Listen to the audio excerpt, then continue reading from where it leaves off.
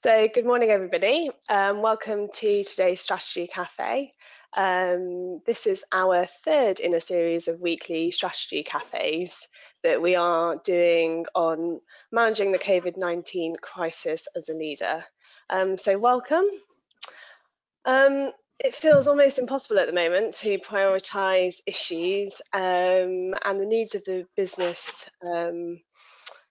can feel like they're changing daily. So this webinar is about ranking those issues to help give you a little bit more focus and clarity. So it's a really good prioritization tool, is issue ranking.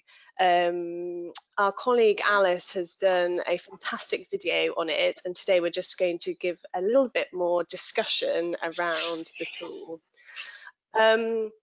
So we want to just use this live webinar to discuss its application, join in the conversation and do ask questions. There is a conversations area so that you can put in questions.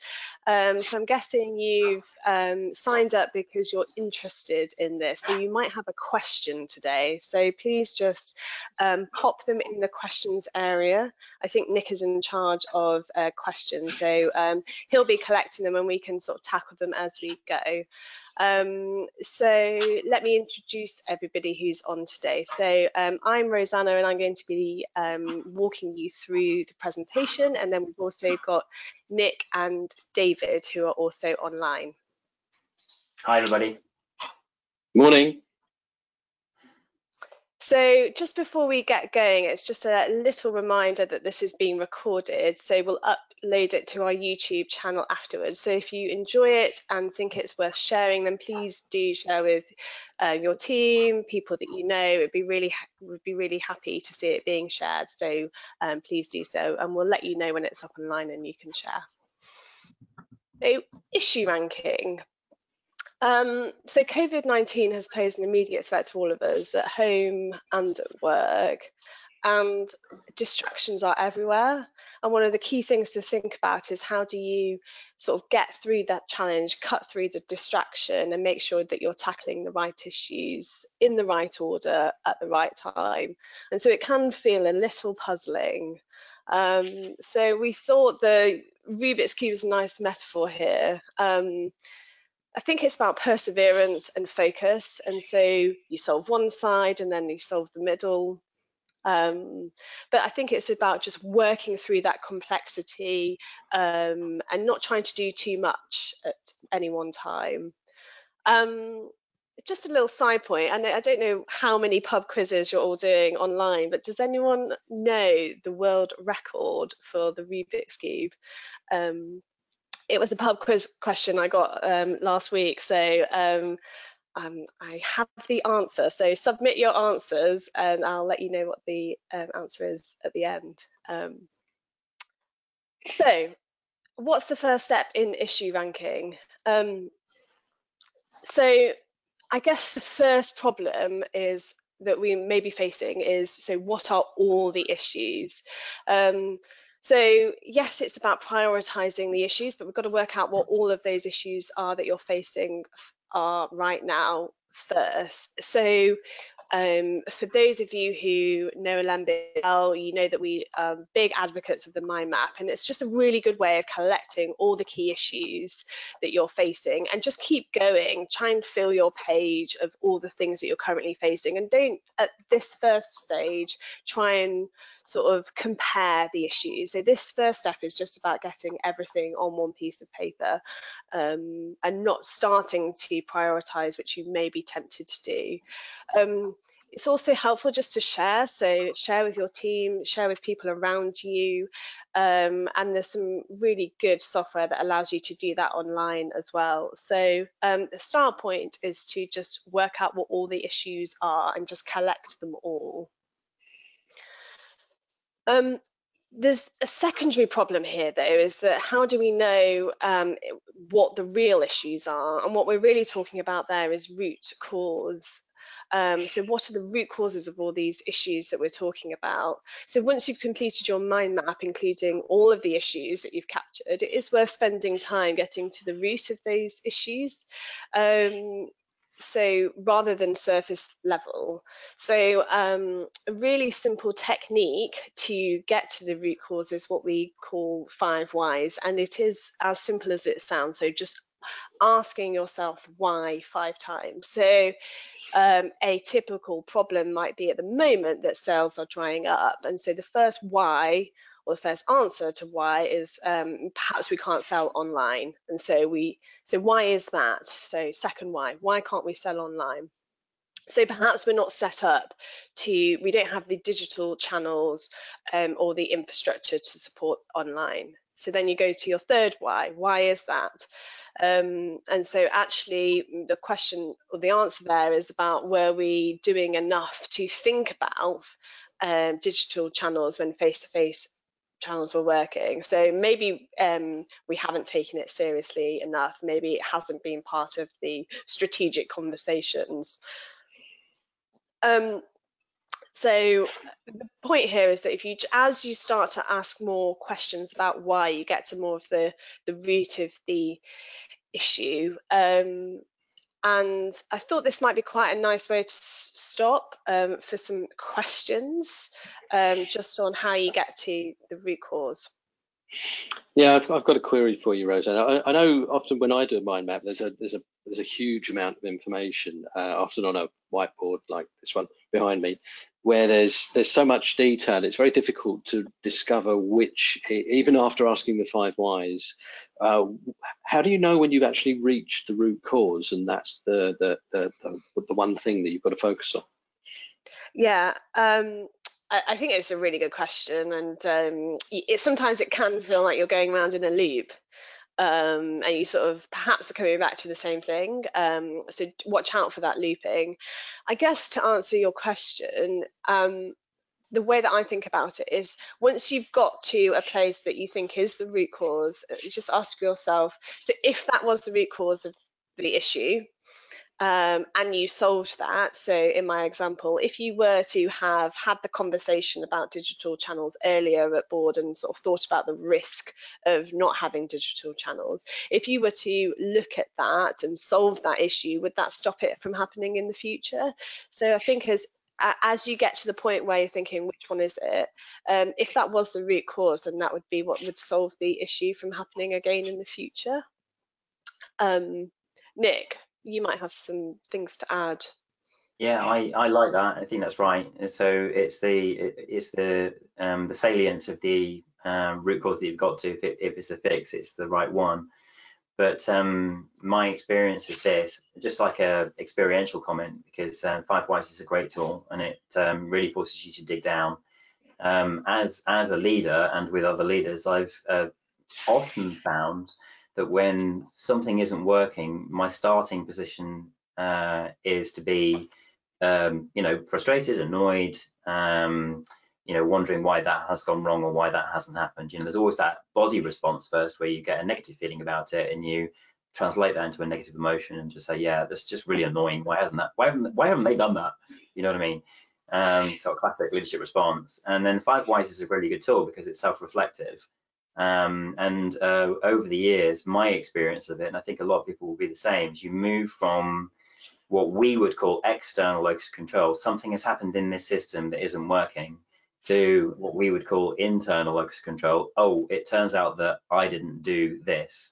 And for me, it's always rooted back to me. So I know I've got to the root cause when I realize what I didn't do 3 months ago to make this happen in the right way. As a leader, that is my answer to this, is it nearly always comes back to me in the end. And I realize I've got some flaw, and I've got to do some learning here, and I've just got to get back out there and get the message going and get it sorted in the right way. That doesn't mean I have to do it, but you know what I mean? My leadership has been at fault in some way. Yeah. So it's a painful tool, the 5 whys, I find. Yeah, don't be afraid. Painful, but in a healthy way. Yeah. So I think you've got to make sure, the point here is that you've got to make sure you're tackling the right issues. So not just getting the surface level issues right, you just got to go and ask yourself the question and be prepared for what the answer might be. So once you've captured all your issues and you've got to the root cause, I guess the first step in prioritizing then is about filtering and starting to prioritize. So you may know Pareto as the 80-20 rule. So that's what it's more commonly known as. And the Pareto principle, or the 80-20 rule, is based on the premise that if 80% of the problems that we are facing right now are due to 20% of the possible causes. So I guess the question here is, which 20% of your issues that you've identified, if solved, would give you 80% of the impact. So not everything is equal. So just because you spend 20% of your time on something, it doesn't give you 20% of the impact back. So some of it might be really fulfilling. And the point here is just to focus on the 20% of the vital few issues that are going to give you the most impact.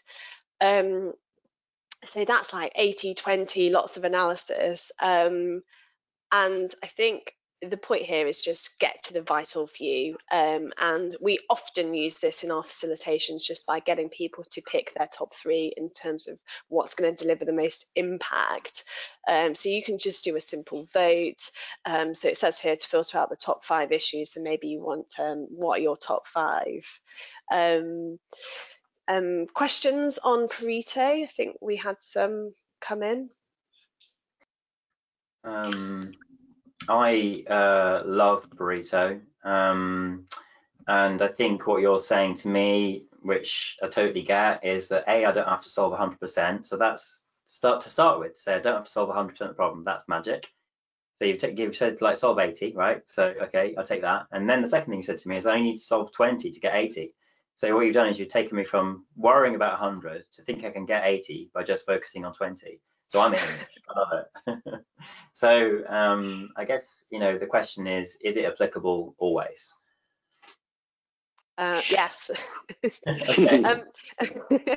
I think it is, and I think we sometimes get overwhelmed, like you say, with the 100%, and I think it just it's quite liberating, that thought of just having the 20% to focus on. But yes, we should be constantly prioritizing, and I think if you're a leader of a business, you'll know what it feels like to constantly prioritize and having to say yes to some things but no to quite a lot of other things.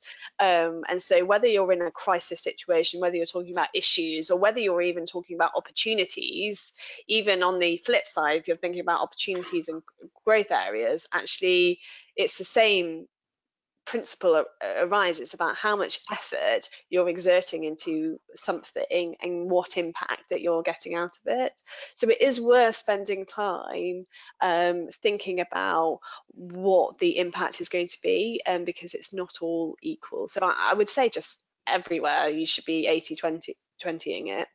Yeah, so we've done this, haven't we, Rosanna? We've done whole organization change just using Mind Map Pareto and like some sort of decision-making exercise, like a force field or something like that, just together with a one-page plan. So I think like a good methodology for people out there is to get all of your second-level leaders, tooled up with just these sort of 3 or 4 tools, everyone using the same methodology, because you can pretty much use it everywhere. And it allows people to chunk the problem up. And so what you have to do is take the dimension of time into this and think, okay, look, for a month, we're just going to focus on these 3 things, get them completely fixed, and then we can come back and do the analysis again. So you're not dropping stuff, you can come back to it. Yeah, I just picking up on that. It's really, so when you're talking about organizational issues, you may have a big team around you, maybe the second tier down, sort of wanting to talk about the 100%. And it's quite difficult when you're having a conversation, quite strategic conversations at board level, and then you've got quite a lot of the 100% chat coming through. So this is just a really good principle to talk to everybody in your organization about, because I think the 100%, it becomes a distraction, and as you say, Nick, it is about getting focused. And I think actually when people are talking about issues, they want to talk about everything.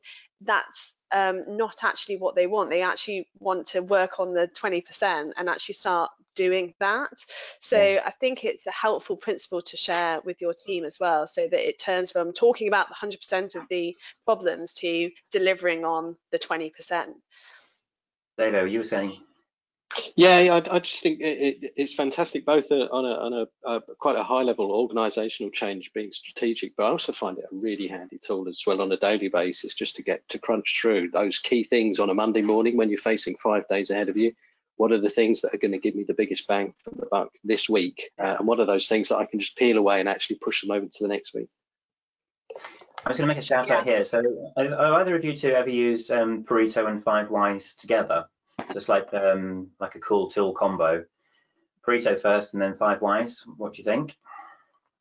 Must have done. I'm trying to think of an example, but I must have done. I can't believe I haven't. I'm just thinking back to Rosanna's earlier point, which is like, how do you know when you've got to the root cause? And one of the things she said, it's something you can action, and it feels like it's a good part. You know, it is part of the solution. And quite often, I think when you do this, you're still getting to generalization. So that's kind of my thought process, that even with Pareto, the 20% you identify can still be not actionable. Yeah, I quite like using it in the way that I've set out, because I think doing 5 Whys first is sometimes a more helpful focus on the issue. And then it's interesting, excuse me, it's interesting then to see actually how many root causes are there. And if there's still quite a few root causes, then to use Pareto. But it might be just when you've looked at the root causes that actually there's only a handful anyway, and actually you don't need a Pareto. So I think I like using 5 Whys, and then if there's still quite a lot of stuff to sift through, then to use Pareto. But at least you first had the conversation about what's really important and what's really going on. So I like it in that order, because I think it focuses the conversation a little bit. I think that's really smart. Yeah. I was just going to make a point here, though, that we're going to move on, but just don't worry too much about the 80-20. So if you're quite analytical, or if you've got analytical people in your team, it's like the obsession may become about what's the 80% and what's the 20%, and we should do loads of analysis on that. I think the point here is just actually what's most important, and it's a balance between analysis and just getting on with it. So it's about being agile and making sort of quick little steps, and you'll probably know sort of which key things are your biggest levers to pull. So sometimes get asked a question about the analysis of this, and so don't worry too much about if it's 20% or 25%. It's just about making sure you're working on the biggest impact. So the next problem you might find is, how do you then compare very different issues? So I've looked at my root cause of issues, I've sort of mapped them all out, I've got the root cause, I've Paretoed them, so I've got like a handful, and then you've got these sort of 5 issues, and the question is, how do I then compare these two different issues? Because that just feels quite difficult. So you have to think about what criteria you want to use to sort of measure the impact on improving these issues. So a question is, what are the 2 drivers of your decision at the moment? And so the answer to that might be quite a helpful way of thinking about what your criteria could be. Another question would be, well, what do you want to change most in the business right now? And the answer to this could be your criteria in which you're looking at your issues. So some examples could be, we've got here sustainable competitive advantage. It could be impact on cash flow. It could be impact on profit. It could be, how much does that improve our customer experience? It could be about implementation. So how quickly can we get that done? So there's all sorts of different criteria that you can use to help assess how you're going to solve those issues.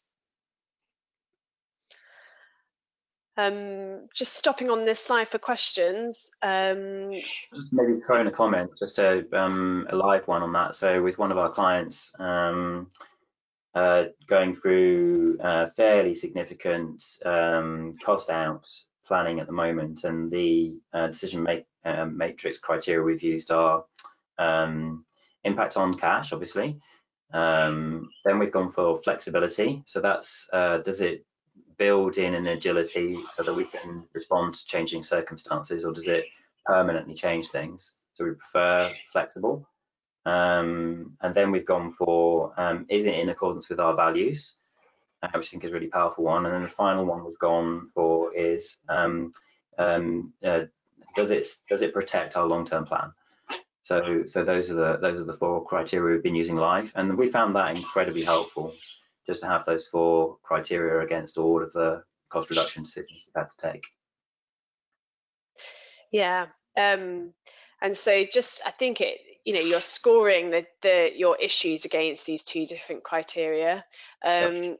I'm curious to ask people who are listening, maybe you could just put in the comments area what the key factors are. So what would be your criteria? What would be your criteria for some of the issues that you're looking at sort of working on? Just sort of put in the box. Maybe we can sort of see what everybody's views are on this. There's one question just come in, just saying here more examples will be really helpful. I think your next slide is going to show an example of how to use it. Yeah. And maybe you can respond there then. So everyone put more questions in now, or put your criteria in, what you're using.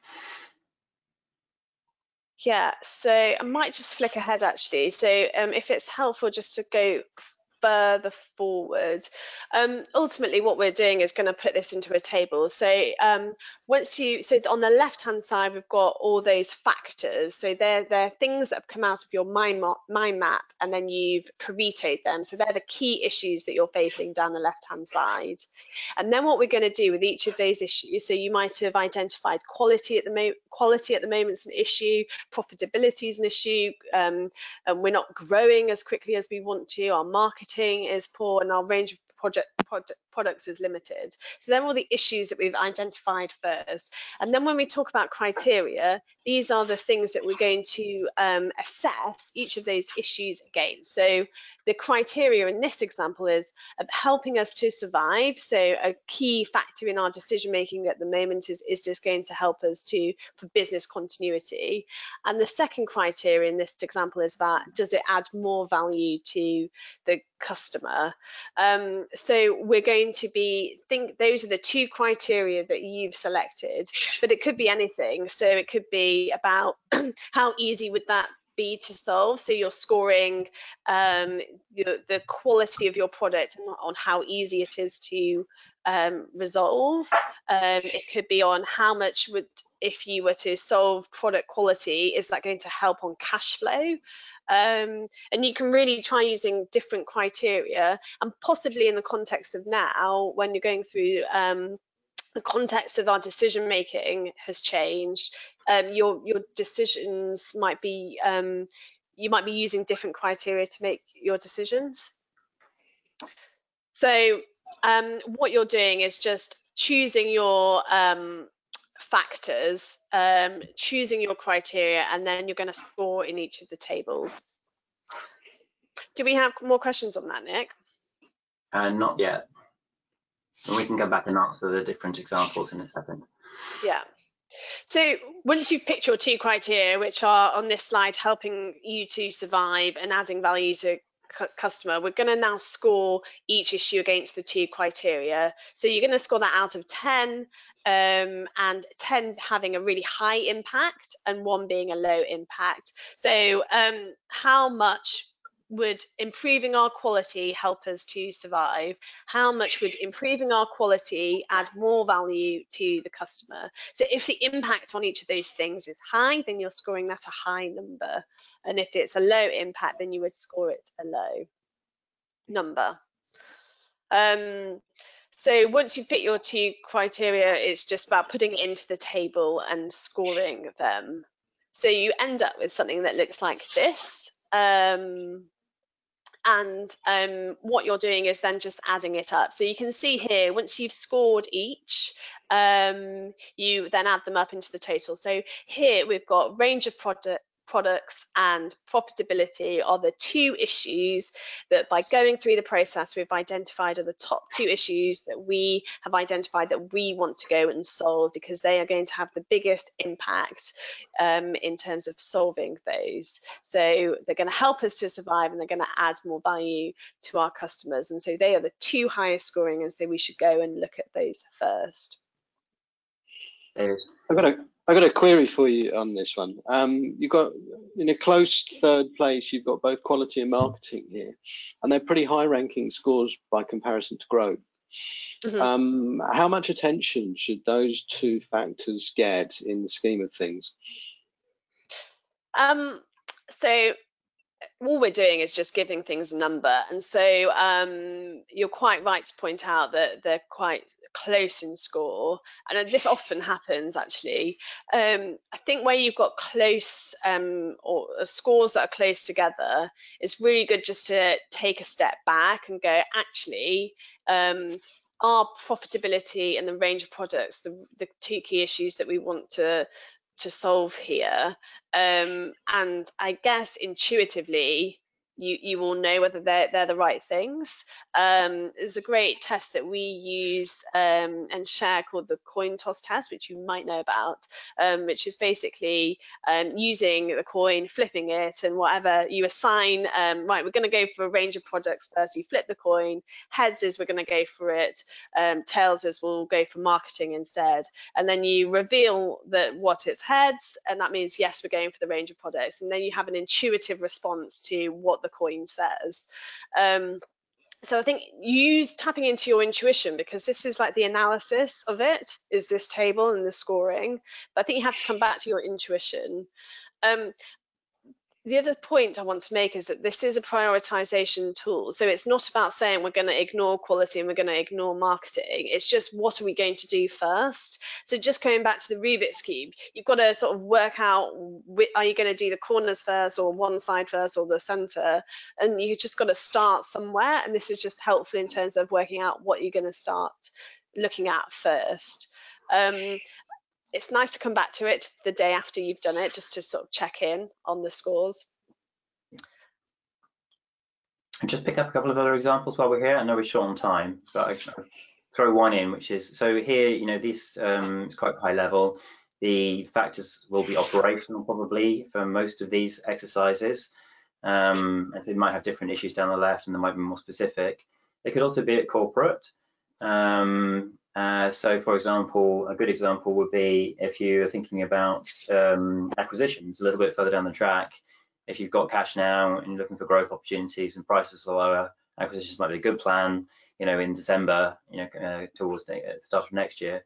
And so the table might be about, you know, ranking the priority order of your acquisition targets. And so return on investment, strategic fit, you know, there'll be a series of different criteria to look at there. Yeah, and I think it comes back to what is actually driving your decision at the moment and what's your context. And so, and that is not only different between businesses, but it's also different in terms of the context you're facing at the moment and how you're responding to particularly COVID-19. So yeah, it's about what you're trying to solve. Joanna's just posted up, it's a great comment actually, and I agree, she liked the analysis, but then the coin flip test is good at the end. I think that's true because it accesses your intuition. Yeah. So you're sort of checking in on something more unconscious in yourself about what feels right. Maybe your experience over years is telling you something more than the analysis. And I think that's a really important point just to check in, because a lot of business decisions ultimately do come down to intuition. So I feel like that's it's a great point that she makes. It's a good balance between the analysis and the intuitive. Yeah. And often, Nick, we would advise clients to come back to this the next day. So because you get wrapped up in scoring things and thinking about what number it's doing, should it be a 7 or should it be an 8? And I think just coming back to it the next day, it goes yes or no, and you'll have an immediate reaction to whether they are the right two things. So it's sometimes good not to leave it too long, but just sort of having time away from it and coming back to it gives you a helpful perspective as well. One last point, I think, for me, which I think transitions into your last slide. I know we're short on time, Guys, we're going to stay on for 10 minutes or so put more questions in if you want to. But I think Rosanna's close to wrapping up. My question here is about what if at this point you still have disagreement? I just wanted to add to it, to Davo's point earlier about do we do quality, do we do marketing, which you've already answered, right? But for me, part of this is about focusing resources right now and getting a full fix. And you have to bear in mind the change success model, which asks for leadership support. So the highest ranking numbers tell you that there's the most political support behind those items. And so they're more likely to get done. So that's the key point here. You'll get more weight behind those, and the score tells you that. But what if you haven't got that, Rosanna? What if at this point and after the coin toss test, you still got conflict? Yeah, you're disagreeing about what's a priority. So I think ultimately that's a conversation that needs to be had, and the next week's session is going to be all about having those difficult conversations. But just quickly to answer it, I think it's about compromise. So all of leadership is about compromise, and so you have to find the compromise. I do think taking a step back is helpful for everybody, so you see things differently the next day. But it's about sort of where you ultimately, if we're going to make this, is about identifying where we're going to focus our efforts. So if it's range of products that we're deciding on, we've all got to get behind that. And so it's not going to work if there is a disagreement. So it's about compromise. It might be seeking to understand a little bit more about why the other person doesn't think that. So I think that's a further conversation to have. But I think in times like this, it's also important just to sort of be accepting that we all have to make compromises. And sometimes we're not going to, especially as a leadership team, actually it's also important just to take a step forward and start implementing. We've got a great session next week which goes through loads of different tips for handling difficult conversations, and I think there's a video online already which sort of goes through those, so you can, after this, you can go through and watch that little short video. But I think it's about finding compromise and sort of working through just to try and get into implementation and not discussing it too much. So just to summarize, it's a great prioritization tool. So make sure you're working on the right issues at the right time, particularly when at the moment resources, cash and time might not be on your side. We'll be sharing a record of this video. Next time it's on difficult conversations. The pressure's on, emotions are high, and stakes are high. You might be faced with having to have difficult conversations at the moment, and appreciate that is really difficult for everybody. We've recorded a sort of short video on sort of Petra Kuchar style, which shares some tips. And then next week, we're going to be as a team discussing our thoughts, and the guys are just going to chip in with some additional tips, and we're just going to have a discussion around that. So that's next week. So it's going to be on having difficult conversations. These are my contact details. I really encourage you to have a go at doing the issue ranking table. And if you do it and you want to send it to me, then I would love to see it. So they're my contact details. It's about, okay, what do you do next once you've identified that's what we're going to do? So I'd be very happy to have that conversation with you and follow up and see how you're getting on. So yeah, stay in touch and keep me posted on how you're getting on. So that's going to wrap up sort of the webinar, but as Nick said, we'll stay on, answer some questions for a few minutes or so if you have questions for us. So thank you very much for joining us. Has anyone got questions? Put them up in the question area. I've also just realised, if anybody was wondering what the record is for the Rubik's Cube, and did we get any post-ups, Nick? No. 3.47 seconds. Unbelievable. Unbelievable. Just want to add, Nick, guys, I'll follow up this webinar with an email out to all the attendees with the tools that we've used, and an invite to next week's session if you want to join us. So keep an eye out for that. So just while we're waiting, there might be one or two questions from the audience. We have got a guess. We got a guess from one of our guests today saying 8 seconds, which is pretty close. I think that's a good guess. I mean, even 4 8 seconds. seconds, it's just mind-boggling, isn't it? It is mind-boggling. I was going to just talk about one thing, which is the style of conversation. So we're just ending up there talking about crucial conversations, and next week's session is about getting those right. But I've always really liked the NLP presupposition, which is the meaning of communication is the response that you get, which I think is a profound statement. I think unpacking it implies that if you think you've communicated clearly, but the answer that comes back from the other person is a surprise or isn't what you were expecting, you've definitely got it wrong, and you're still holding responsibility for that.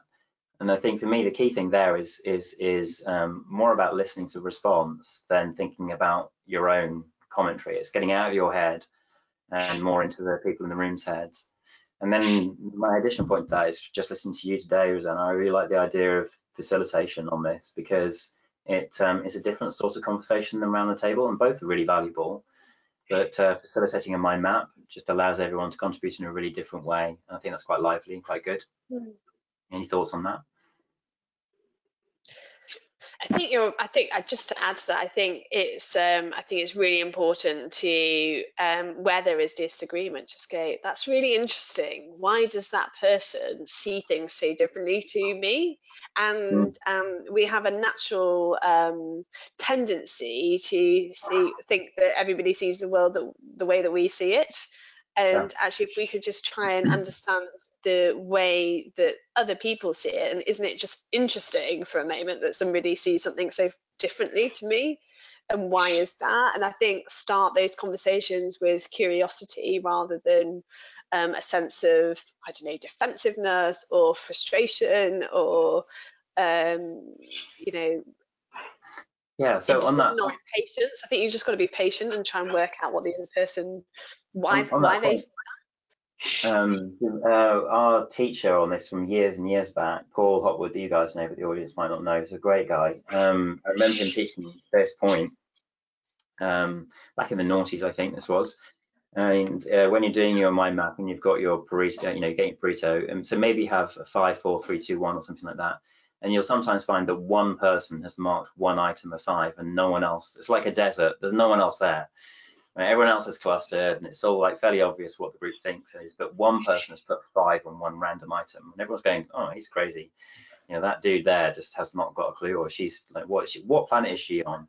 And he said to me, it's really important in that moment to ask that person why they've marked that a 5, because they've seen something that no one else in the room has seen. I think that's a really good point. Yeah. My experience of mind maps is that people find them really empowering. The ability to contribute in their own language just gives them a platform to be heard. And so my experience is it's an incredibly uplifting experience. Yeah, and it breaks down the monotony of the roundtable chat, right? And the potential for someone to dominate that, or whatever. Yeah. Okay, guys. And so I think the tip there is just, when you start with a question, not an opinion, right? So you might disagree, but why don't you start with a question, not stating your opinion, and it just encourages a slightly different conversation. So yeah, I think that's helpful. So are there any more questions coming in? No, I can see people are still online. Yeah. All right. Well, thank you all. Thank you to everybody for coming online. And we'll send you a recording straight afterwards today. So hopefully see you next week. And have a great day. Thanks, everybody. Thanks, Richard. Thanks, Joanna. Thank you, Bert.